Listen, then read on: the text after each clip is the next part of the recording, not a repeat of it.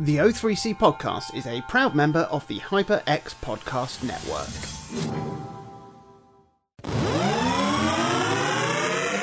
Hello and welcome to the O3C podcast from O3C Games, your marvellous hub for all things gaming. My name's Jonathan Dunn and I'm joined by Chris Dow, Peanut Butter Miniatures, and Minty Booth. Hot singles waiting to meet you in your area. And we love video games. Announcement.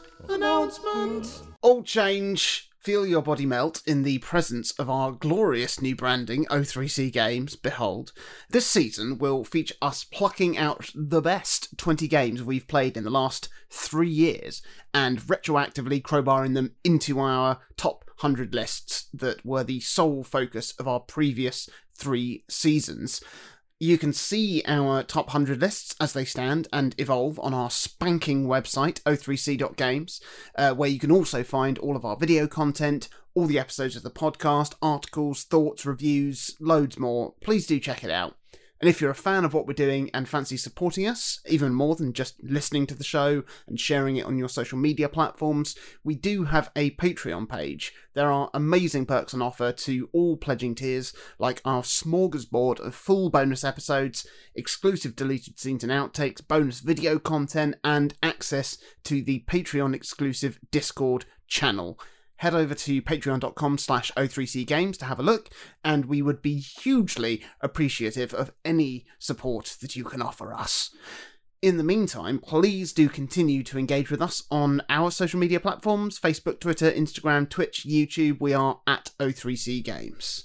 So, gentlemen, here we are. We have gathered in the shadow of our top 100 lists to make some amends, haven't we? we have. To be fair, these amends aren't coming through any fault of our own. The contrary, actually. It's because we have done our good work with the games that exist. I don't know what I'm saying. I tried to convince myself then that I was reading scripture, but I'm not. I'm really, really excited to start on this new extra project. It's going to be great to think back over the games that we've played in the last couple of years. It's going to be great to reappraise some of the games that have been on our list, and this is just going to be peak admin, and I can't wait. It's going to be wonderful. Love a spreadsheet. Mate, I'm pissing in spreadsheets. But before we get into the business of things, it's time to reflect on what we've been playing in the last week. Could it be that we've discovered a game that we're going to have to crowbar in?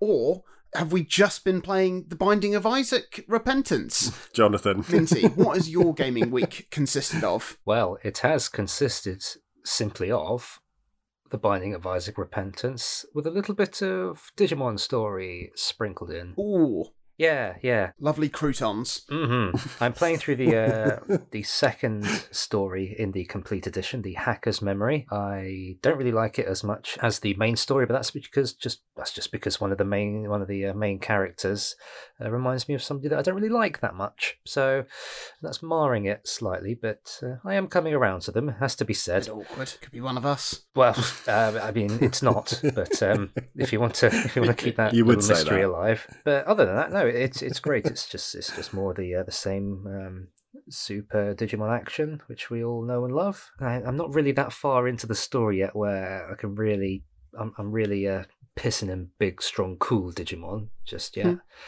But it'll come, I'm sure. I'm not quite there with making another spreadsheet for all of the evolutions and all the stats and all the training that I want to do and all the moves I want and all the evolution and de-evolution paths I want to take. But I think I'm going to save that for when I do a New Game Plus on the first story, when I beat this second story. I've beaten Cyber Sleuth. I'm now doing Hacker's Memory. Once I beat Hacker's Memory, I'm going back to Cyber Sleuth on the New Game Plus, and that's when I'm going to get real nerdy with it. Graph paper. Oh, yeah. Or a 2B pencil with the nib licked. It's the Minty Booth Yeah. way. Oh, yeah. Complete it. Second time round, New Game Plus, 100%. Balls deep in Excel. Talking up everywhere. Riddled with it, mate. Yeah. pissing with digits. Slipping digits. Slipping Digimons. Slipping Digimons everywhere. So that's that, and then still cracking on with Repentance. I've kind of taken a break from unlocking all of the new characters and just started doing normal runs with Bethany. Ah, yes. Who's really fun. Very cool character. She's a really good character. Yeah, because so often you think, oh, this spacebar item has 6 charges, and it's worth it. It's a really good item. Like, it gives you a soul heart, or it gives you an evil heart, or it clears the room with the amount of damage it does. Or it's always been that the number of charges that an item has is proportional to its use. But Bethany's active item turns that on its head. And I found that items that have a very small charge, things like the red candle or the little dreidel, the spin to win thing. The spinning top. Yeah. That's holy shit. Absolutely melts things. It's really great. It's been so long since I've actually done like a normal run with a character that I didn't quite unlock as much as I wanted to on the run I did with her. I did Boss Rush, Hush, and then I beat Mum's Heart and Satan. But I also forgot that to go further than Satan or Isaac, you have to pick up the corresponding Polaroid or negative, and I just completely forgot. And I was like, oh, I'll take the Polaroid for the invincibility. Oh, what can I unlock if I go down this path? Oh, that sounds good. I'll go down that way. And then I entered the chest, and I got the credits, and I was like, oh, yeah, okay, I remember now. But even though you may end up just doing something you've already done, you're still going to have fun with it, because no run is exactly the same, is it? No. That's one of the strengths of the game itself, which we love so much. Absolutely. I need to get back to doing some Bethany runs. I think I'm getting quite consistently good at doing Beast and Mother runs now. So I've been slowly checking those endings off for the different characters. And like you, I've been going through and trying to unlock the tainted characters. I mean, they are great. We touched on it a bit last week, but they're just so clever. I really enjoyed Tainted Isaac. The way Tainted Isaac works is you can only ever hold 8 passive items. So you might get an HP up, or a damage up, or a tears up, or something that gives you electricity or poison or something. But once you've picked up 8 items to make your build, the next item you pick up then has to replace one that is in your existing build. So it means you've basically got to constantly refine and to try and sort of get to like a perfect 8 item build, given sort of what's offered up. It's very, very cool. It's challenging, it's creative, but I had a really good first run of that where I went straight through and did Boss Rush, Hush and Delirium. And I thought, wow, this is great. And every time I've played as him since, it's been significantly harder. So I think I just got fortunate. I think I got like Leviathan within like about 4 floors or something. It's a transformation. I'm having a wonderful time playing as Tainted Judas. Tainted Judas has this brilliant ability called Dark Arts that allows you to become temporarily invincible, and then you target a series of enemies in it's a very, very short blink of an eye moment, and then you unleash the attack on them. And depending on how many enemies or tiers and obstacles you target, you get a brief damage multiplier that increases with the more targets you hit. Bit difficult to describe, actually, now I'm thinking about it. But basically, I mean, the character lends itself to an incredibly aggressive playstyle, because you really have to charge straight into the fray to make the most of your abilities, which, I mean, really keeps you on your toes, and it's a lot of fun. And I've done everything with him now, save Mother, the Beast, and Greedier mode. I managed to unlock the Tainted Lost character, which I was very pleased with myself. I managed to reach the Ascent as the Lost. I mean, I wasn't able to get through the Dogma and Beast fight, but I did unlock Tainted Lost. And I think, I always loved the Lost as a character, because it's such a pure Isaac experience. It's very simple. Very moving. Yeah, really makes you think. Much like with a lot of things in Repentance, the character has been balanced so much better in Repentance. I apologise that this is a little bit moon speaky, so skip on 2 minutes if you're not if you're not following. Chris, just pop your head down for a minute. Let's have a little nap. So before, you start with the D4 item as the Lost, which entirely re-rolls your build, including your starting item, which is the Holy Mantle, which is like the key buffer that protects you from the first hit you take in each room. Other than that, the Lost has no health, so if you get hit, you die. It basically means you can get hit once per room, essentially. So you would never want to re-roll your character, because you've got the best item for that build, and if you don't have that, it's miserable. Kind of a useless starting item, and then because you can't drop your active item, my runs are always tinged with this weird sense of anxiety, with my compulsion to self-destruct and re-roll just like hovering above my left index finger. Not pleasant. I'd always pick up any active item, no matter what it was, just to stop me from giving into that temptation. But now you start with a different starting item, the Eternal D6, which re-rolls the items in a room, but it also has a chance of making the item disappear, so it's a real like risk-reward situation. But it makes for just a much, much better experience playing as the Lost. The Tainted Lost, on the other hand, as we touched on last week, just flips things on its head. You don't have the Holy Mantle starting item, so it's incredibly tough. But to make up for the lack of that, the game is programmed to give you much better items, and it removes items that are essentially useless to the Lost from the item pools entirely. So anything that gives you like health ups or gives you spectral tears, which you already have, they're not there, and the items are of a quality that is, it's much, much more common to get the better items. And it also increases the chances of finding the Holy Card item, which is one of the card drops, which gives you like a one-time Holy Mantle effect. But it's just, it's another example of just, how incredibly well balanced the game is now.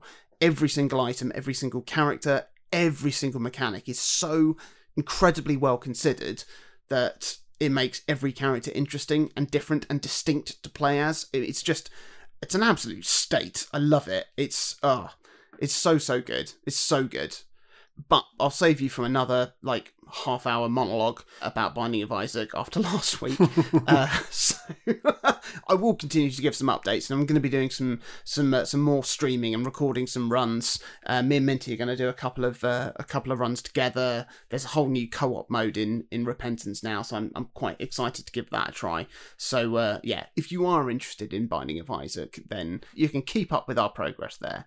But I have actually played another game, and if you've seen my posts on social media and my unboxing video on our YouTube channel, you'll know that it's the new Asterix game. Hello. Entitled Asterix and Obelix Slap Them All. Slap them all. All of them. Absolutely all of them. All if the you can see them, ghouls. slap them ghouls. Slap them. No, the ghouls are the good guys. Are they? Well, I some thought of they them were the baddies. No, Asterix is Asterix the Ghoul. Oh, I cut all that.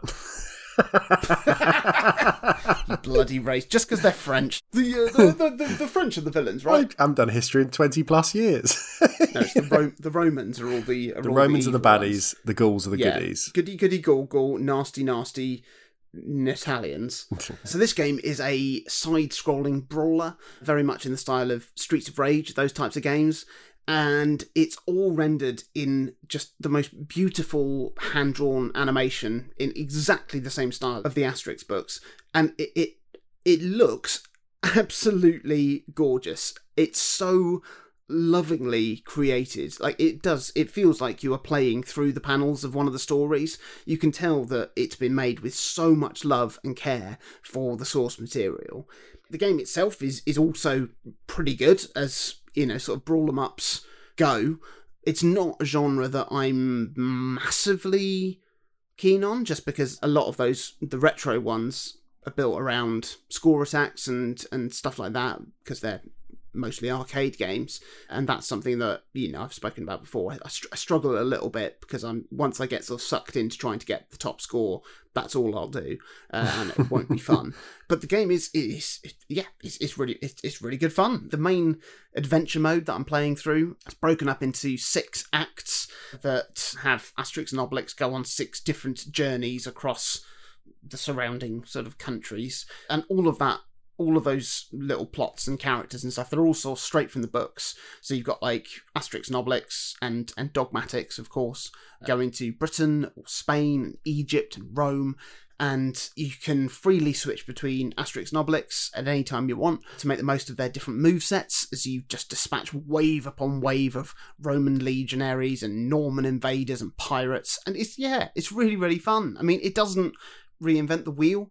And I mean, it probably would have been nice to see maybe a bit more variety in the game, but then I'm only about halfway through, and there've already been, quite a few different types of gameplay shown just within the normal levels, and then there are these sort of mini-game-esque interludes if you're like hunting boar or running a foot race. So yeah, it's possible that there'll be other new things later in the game. The slightly disappointing thing is that there isn't the same sort of interactability that you get in games like Streets of Rage, where you can just like pick up a phone box and throw it at somebody. There are no phone boxes in Ancient Gaul. That is a shame. Or like, you disarm an enemy and pick up their lead pipe and use it against them or whatever. And, I would love to be able to like pick up Roman shields or spears to use them against the enemies, or, pluck out a wild boar peeking out of some bushes and use it as some sort of delicious club. It's great that you can pick up the enemies and hurl them around into other groups of enemies, and I feel that there's a level of creativity that the game isn't exploiting in having more things just to pick up and play with. But I think like this format of a game works really well for the Asterix brand.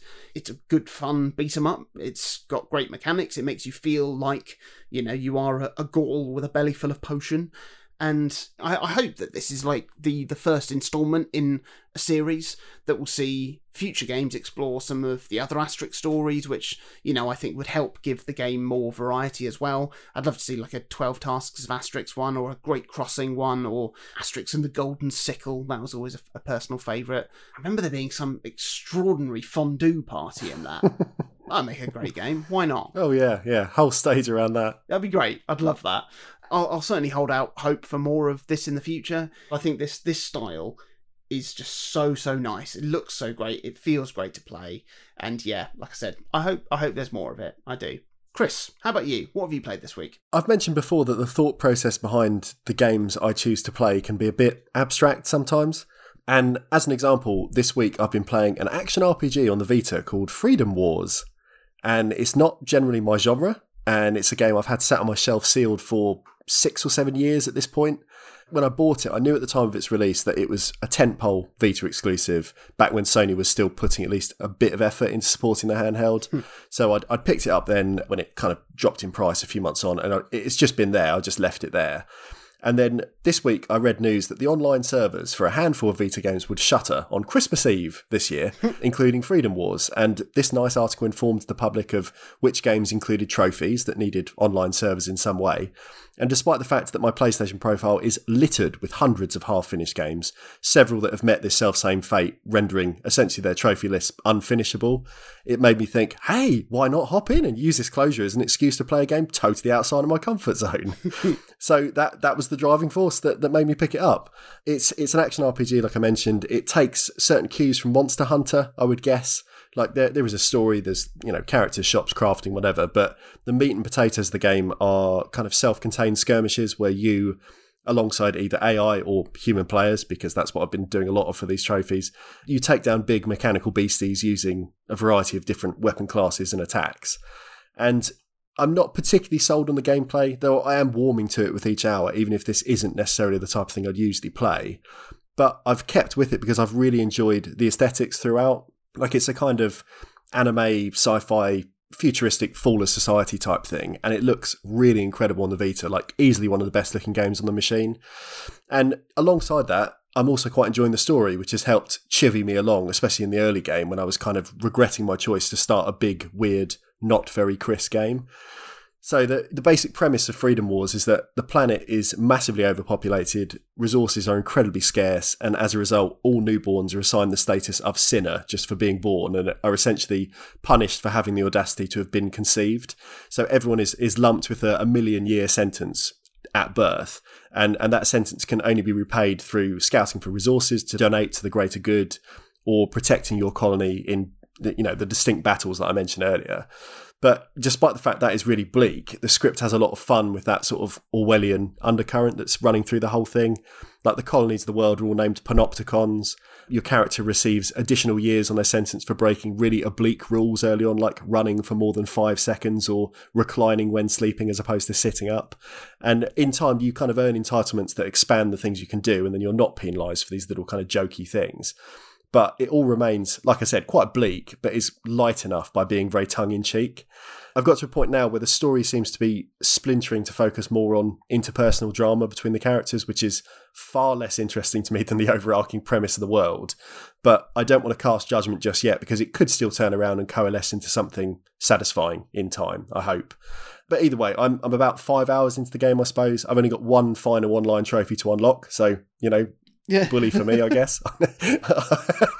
And I'm winning in some strange way. Oh, well done. We'll see how far we get, but certainly I'll tick that bit off. And then if I do decide to put it down, at least I know the game is finishable in the future, was my thinking when I went into this. Yeah. So, I like it. I do like it. But like I said, not generally the type of thing I would spend that much time with. Well, there we go. Just shows you what happens when the clock is ticking.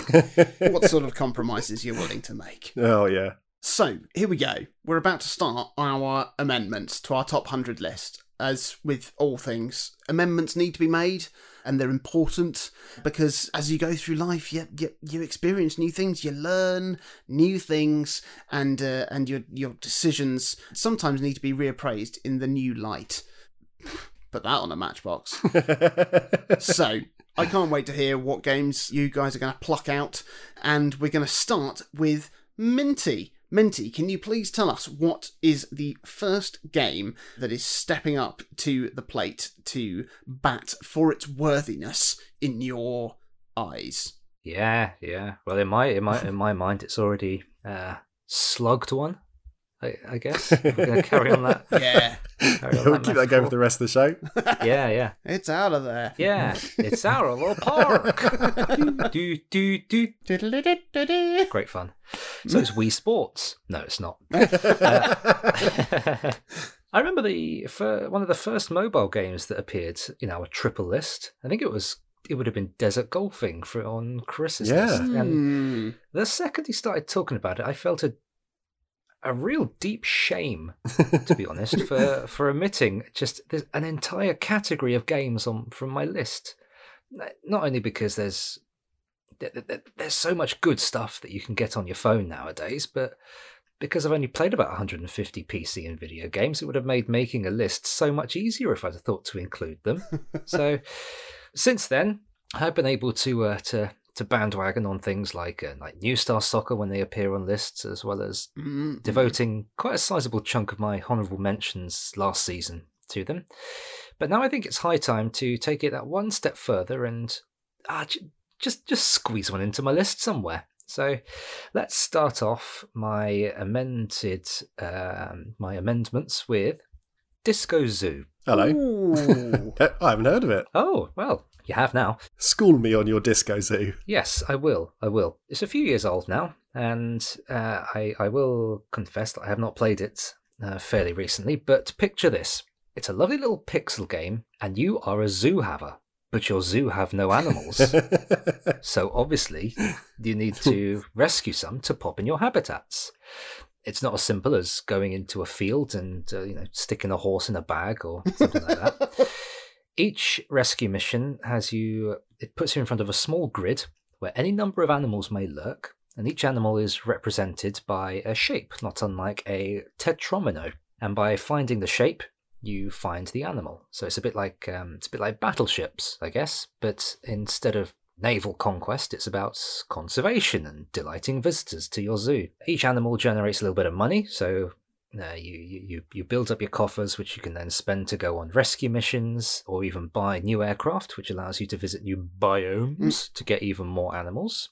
And each biome has a good few animals to discover. There's common, there's rare, there's mythical. It's just a really slick and cheery little game where the gameplay loop isn't stymied by an energy meter or relentless ads. You just set it aside and let your animals do the work to bring in some bread so you can take another trip up on your hot air balloon. Each animal generates money, and the more animals you have, the more money you earn, meaning you can explore new places quicker and get new animals quicker. Things get pricier though, so it never boils out of control, but it's never a slog either, thinking about it. It's very well balanced, and did provide a really lovely distraction a few years back when I played it to completion, just giving a nice escape from really what was quite a bleak and a sad period of my life. I've just downloaded it again now, and I can see that some of the new features have been included, including what looks like a time machine. Oh boy. Which I assume is going to be some sort of reset prestige function. Anything that gives a game more idle mechanics is always welcome as far as I'm concerned. Just to keep it simple, it is going to shunt off number 100 in my list, so farewell, Elebits. But in terms of actual placement, that's a slightly trickier one for me, because I'm still finding it hard to place a mobile game, only because of my own personal shortcomings and stuffy ideas of what makes a video game. So here's how I've done it. I've gone through my list from the bottom up and said, did I enjoy Disco Zoo more than this?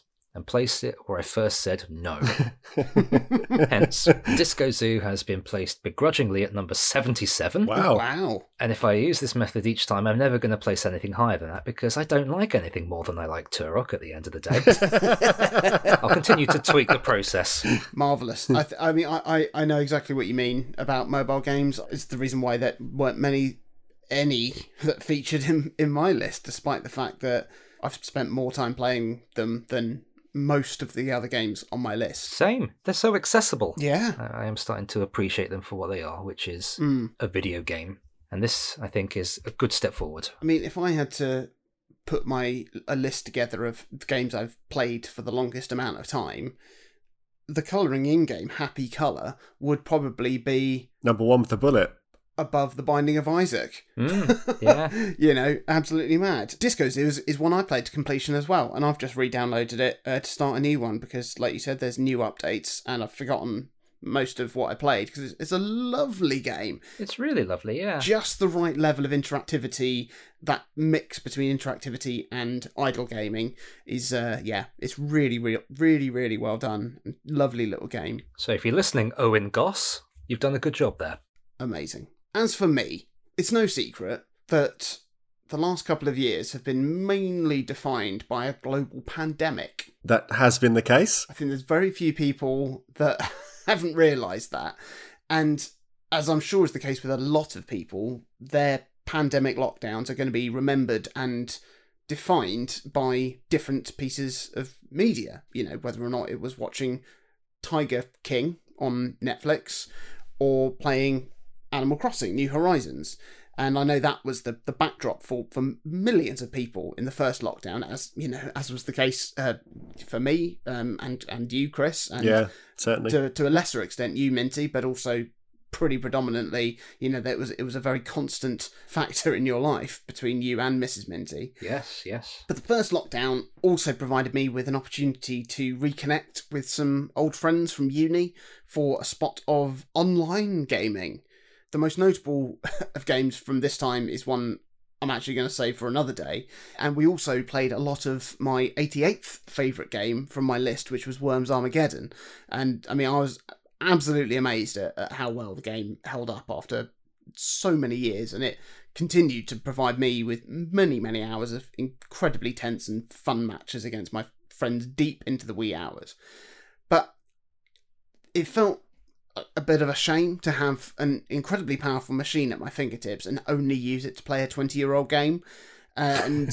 Me being a Mac user meant that a lot of games didn't natively run on my computer, but it's an absolute breeze to set up a Windows partition, get the other 90% of my Steam library running. But Steam wasn't where I went first. It was actually to get the Xbox app running and subscribe to the ludicrously low price for Xbox Game Pass for PC, so I could join my friends playing Forza Horizon 4. Oh, it's a shiny one. Oh, it's incredibly shiny. Oh, and then some. I'll talk about that a bit later on. You'll know this, because I will. Now, I've said before about how I've never been a huge fan of racing games. It took Nintendo to define the kart racing subgenre for me to really find my fun on wheels. And not having ever been an Xbox owner, I had no idea that the Forza Horizon games had also been carving out a subgenre of their own, which is the open world racing game. Like, being presented with a beautifully varied and enormous map to just drive around was an experience that I didn't know I wanted. I mean, perhaps it was because I was in lockdown and wasn't allowed to simply, just drive to a castle for a day out or test my eyesight, or perhaps it was because satire.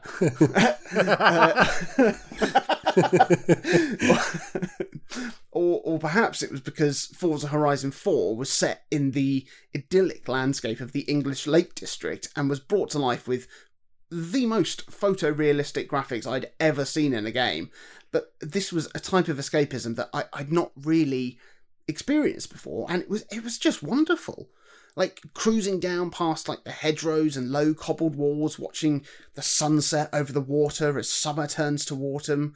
Like, I didn't need to care about winning races or progressing through tournaments or unlocking more cars and features to fully enjoy this game.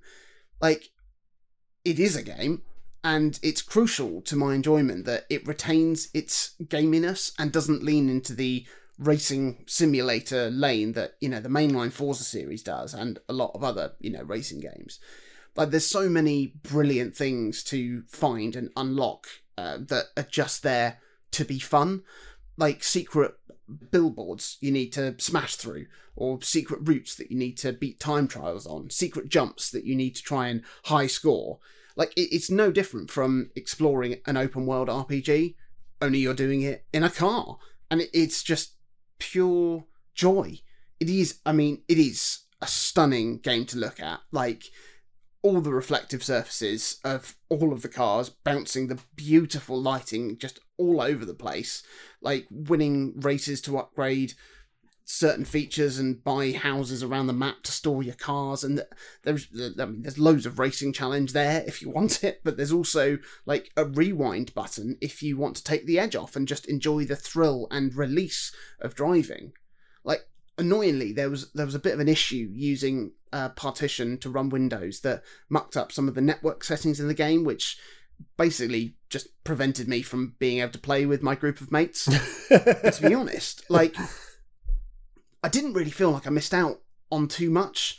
Like, they may be doing some races together and I'd just be on the voice chat having a lovely drive myself and finding some new secrets or driving down some new roads. And in our little Discord group, we would share images from the game's photography mode. And I mean, some of my friends, especially Zoe and Tom, who have just got a wonderful eye for creating stunning photos with their cars and setups. Like, it was just such a lovely experience. So much enjoyment from just looking at it and just casually exploring it. It's so difficult to define because the joy I get from this racing game isn't racing.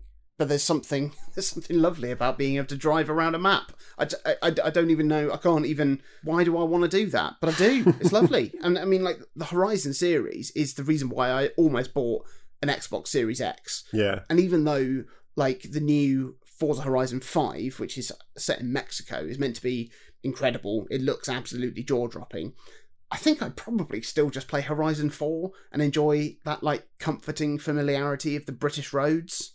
It's a really special little game. It really, really is. And it's not a little game at all. What am I talking about? It's one of the biggest franchises in the world. But there we go. I love it. And in terms of where it would sit on my list, the reason it's up first in this addendum is because I still don't feel like I scratched the surface of the game. Like, unfortunately, I've had to remove my Windows partition several times to free up hard drive space for editing. So when I've had times, I maybe wanted to settle in for a session on Horizon, it's often been a time when I didn't have the game or even Windows installed. And so, yeah, I feel that there's still so much more for me in that game. And it's going to be possibly the first thing I download and play on my Steam Deck when I get that. The fact that I'll be able to play it handheld is mental. And I know it's not going to look as good as if I was playing it on an Xbox Series X, but I'm going to have a wonderful time. So, where's it going to appear? Not sure. But I know one thing is for sure. I'm thrilled to give Alex Kidd in Miracle World the boot off the bottom of my list.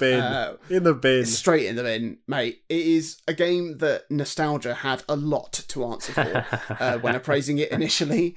I revisited it on the original version on the Sega Ages collection on the Switch, and I realised just how lawlessly unfair it is. Yeah. And it's broken as well. But then the truly awful DX remake meant that, I mean, I've got very, very little left for this game, save my acidic contempt. So goodbye, Alex Kidd. Hello, Forza Horizon 4. And I think the place that Alex Kidd was, which is 96, I look at the games that are around there. In 97 is Sonic R. In 95 is Athlete Kings. Esteemed company. Ooh, you know what? Bang it in the middle. Yeah, I'm going to swap it straight out at number 96 for Alex Kidd in Miracle World, because to be honest, I'm not getting rid of Clockwork Knight 2. How is Super Hot VR number 99? I couldn't answer that. It's so much better than 99. That's for a future episode. Come on. It's also better than Jurassic Park on the Game Boy at 98, but that is staying put as well. My list wouldn't be my list if Athlete Kings wasn't on there. So yeah, we'll see where we get with this reappraisal. I think Minty, I think your strategy sounds good, and we'll find our own strategies for how we make this work. But for now, Alex Kidd in Miracle World does not exist. Forza Horizon 4 is my 96th favourite video game of all time. I really love the Horizon series. I played the first one on the 360 to basically full completion with my brother. Wow. When I had an Xbox One very briefly, one of the only games I played for much time was Horizon 2. And then when I sold that, Horizon 3 and 4 were the games that I always felt like I could buy an Xbox. Might just go and buy an Xbox. But I haven't done that. You know, I have access to them on my PC. I could play them on my laptop, but I just haven't for some reason. It feels like it should be a console experience. So maybe one day, you know, further into the generation when the Series X starts to drop in price a bit, perhaps that'll be something I pick up basically for that reason. But never played 4, but it sounds delightful. Now for my list, I'm staying quite on brand for this one. It's been said that I'm quite a fan of arcade games in every sort of bit of joke correspondence we use between each other or on social media. So what better way to kick off my amended list than by dropping in a relatively obscure arcade cabinet from the late 90s. Brilliant. Now, it's been about 2 years since I last ventured up to the arcade club in Bury. Yeah. And obviously, as you mentioned, Jonathan, the pandemic is a big part of that. But there was a window of time before that when I was going semi-regularly with my brother, and we'd combine a visit to, you know, the arcade club, which is likely my favourite place on earth, with an Arsenal away day to maximise our miles. So the last trip we did together for that, we comboed a heady day drinking Budweiser, eating pizza and hammering Sega Rally. And then the following day went to watch a 1-0 win against Newcastle in what was the coldest stadium I've ever been in at the time. Now, I really miss those trips, and I'm hopeful that in the new year we might be able to make another sojourn up the country, you know, COVID variants permitting. Fuck's sake. It's getting so tedious now. But anyway, back to positivity. A game that's become a staple of our trips when we've gone, alongside the big names like Daytona or Fantastic Journey or Time Crisis 2 or Guitar Hero Arcade, is the wonderful Quick and Crash. And it's a game that felt strangely familiar the first time I saw it in situ, and I couldn't place why. And then when I went away and thought about it, it's because it was an unlockable in the PS2 port of Time Crisis 2, which I'd played for 1 million hours when I first got the console. But the difference, though, and the reason why my memory felt hazy, was that the arcade machine isn't a digital light gun game in the traditional click the trigger and point at the CRT screen sense, because it uses physical props that react, you know, I assume to some sort of infrared laser in the gun, and it makes real targets explode. And it's insanely impressive to me, even now, even though it's a 20-plus-year-old game. So you have 4 stages. You shoot stationary targets first, then moving targets, and then as a finale, a ceramic cup pops up. You shoot it, and it shatters into bits in a way that is so ludicrously satisfying. And even though I can look at it, you know, logically and think, okay, this is all telegraphed, the pieces are attached to little semi-invisible strings so it can reassemble itself just out of shot. But it feels so incredible, more than it would do if I was shooting a cup in, you know, Time Crisis 2. It just, you have more of a response, like a physical response to it. games in Quick and Crash last, well, not very long, as the name suggests, under a minute. And when you start competing for better times, this can easily drop to 20 or 30 seconds maybe. And that's even when factoring in the setup and transition times between each stage. And yet, the last few visits we've made, we took turns trying to top the leaderboards for probably 3 or 4 hours collectively. It's so addictive. And a real genius touch is that you have to start each round with your gun aimed away from the playfield, like in a little holster. So there's no countdown timer. You just have to wait for the buzzer and then grab your gun and shoot the targets as they first appear. And it's just a game about reflexes and accuracy and practicing your aim. And because of that, you can't game the system by holding the gun in place ready for the grand reveal. You have to properly John Wayne the quick draw across all 4 rounds. And it means that you can have 3 perfect rounds and then you get to the 4th one with the cup and you fuck it up and you're just so angry at yourself. But, too bad, go again, try harder. And because it's so quick, you don't worry about that. You just immediately press go and do it again. And obviously, if it was a real arcade where I was spending 50p to do this every time, there's probably a limit to how much I would put into it. But when it's on free play in the arcade club, like I said, hours pass. Just hours. Like queues are behind us once you go. It's like, come on, we'll get there eventually. It's just so much fun. I think I love this game because it feels like the arcade experience distilled, something that you can't really replicate at home. And also that it drives competition and score chasing. Like you just said today, Jonathan, talking about Asterix, that is what kind of you struggle with in these kind of arcade experiences sometimes. But I get really addicted with that. That's what I really, really enjoy about arcade titles. And, the outline of the thing is there in the Time Crisis 2 port. You can play it there with the targets and the dot matrix display and everything. Even the cup's there, present and correct, but there's no physicality or viscerality. And in the same way that Outrun is a game I love and it's fantastic and the 3DS port is still my favourite way to play it, you can't really rival sitting in a big hydraulic cabinet with a wheel and pedals and a gear shifter. It's just a different thing. And it's really sad to me that arcades have essentially died, or at the very least been replaced wholesale with just grab machines, 2p pushers and weird ports of mobile games like Flappy Bird, because the power you could cram into a home console now, or even a phone now, has superseded what is financially viable to include in an arcade cabinet. And yet for something like this, like Quick and Crash, the cost involved in running research and development to create experiences rather than just games, it's not worth it for developers anymore because you're getting that minimized return. People don't access arcades in the same way. But for anyone that thinks like, well, what is the point of the arcade? Quick and Crash proves that the act of just pulling a trigger and being rewarded with a physical response still has just such tremendous potential. Like I mentioned, it came out originally in 1999, and none of the potency of that game has been lost in the 2 decades that have followed. It's easily one of the most popular games at that club. For me, it makes the list, absolutely, but the brevity of the game itself has to relegate it to the bottom section of the 100. Like there is replayability in spades. As I've said, I've played it for hours, especially when you're playing with someone to sort of compete between you. But because it's a game that is solely about reflexes, a new game isn't going to suddenly reveal something new. Like a new round is not going to be, was a new thing popped up that time. You're not going to suddenly appreciate it on like a spiritual level. It's very much what you see is what you get. But for a moment-to-moment experience, I don't know if I've ever played anything like it. So for that, roll on the first trip of 2022, I say. I really, really hope we get up there soon and I can shoot that fucking cup. In terms of like what gets dumped off the list, I'm not dumping Bomber Raid for now, at least. I know that's number 100. It's not a good game, but I touched on this in one of our honourable mentions episodes that Bomber Raid, aside from being a simple shoot 'em up that I enjoy, it's also a kind of stand-in for playing games with my dad. And across each console generation, Dad would play maybe 1 or 2 titles when we were kids. And when I was young, I loved being able to share games with him because, when you're young, your parents are just like the absolute world to you. You grow up and you realise they're just Burks like anyone else. But when you're a kid, it's just like, Dad was this, he knew everything. Dad was amazing.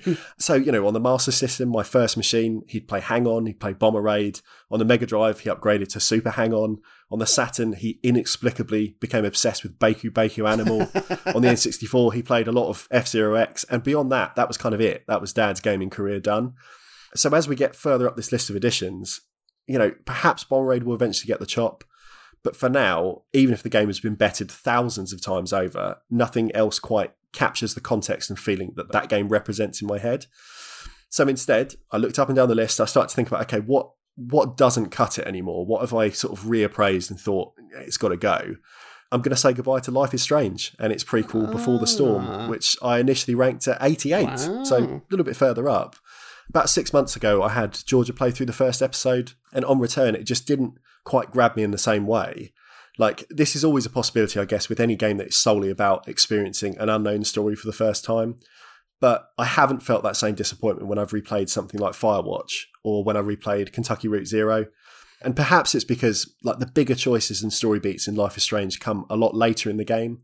And perhaps, knowing what's going to happen eventually, the opening hours, maybe they're a bit underwhelming. I don't know really, because I can't see it with fresh eyes again. It's difficult. But yeah, it doesn't quite do it for me anymore. And I'd still absolutely recommend people play it, especially if you've not picked it up before.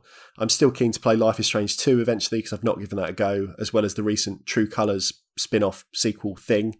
But I just don't feel that hot on the original anymore, as I did when experiencing it with fresh eyes. So I'm going to chuck Quick and Crash in at 99, just above Bomber Raid, and I'm going to take Life is Strange and dump it in the fucking bin. Wow.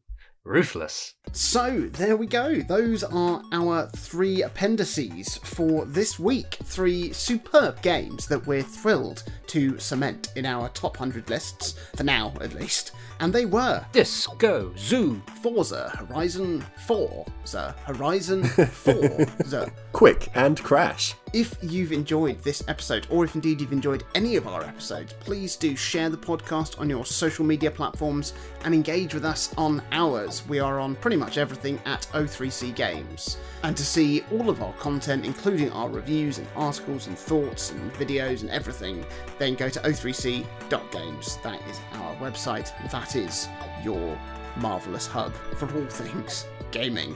And if you want to support us even more, please do check out that Patreon page, patreon.com/O3cgames, and have a look at some of the perks you can get in exchange for some pennies of your pledging support. We would absolutely love that. Let us know what you're playing. Let us know what you think of these games. Best way to get in touch with us, well, we've got a collective Twitter now. It's at O3C Games. Chat to us on there, or you can target us individually if you want to talk to Minty about his disco in a zoo, or you want to chat to Chris about having a quick crash with him, then you can tweet us directly. I'm at Jonathan Dunn. I am at Chaz_Hodges. And I am Clement_Boo. And please do join us next week for another 3 games that we will be crowbarring into our top 100 lists. I can't wait. Whoosh.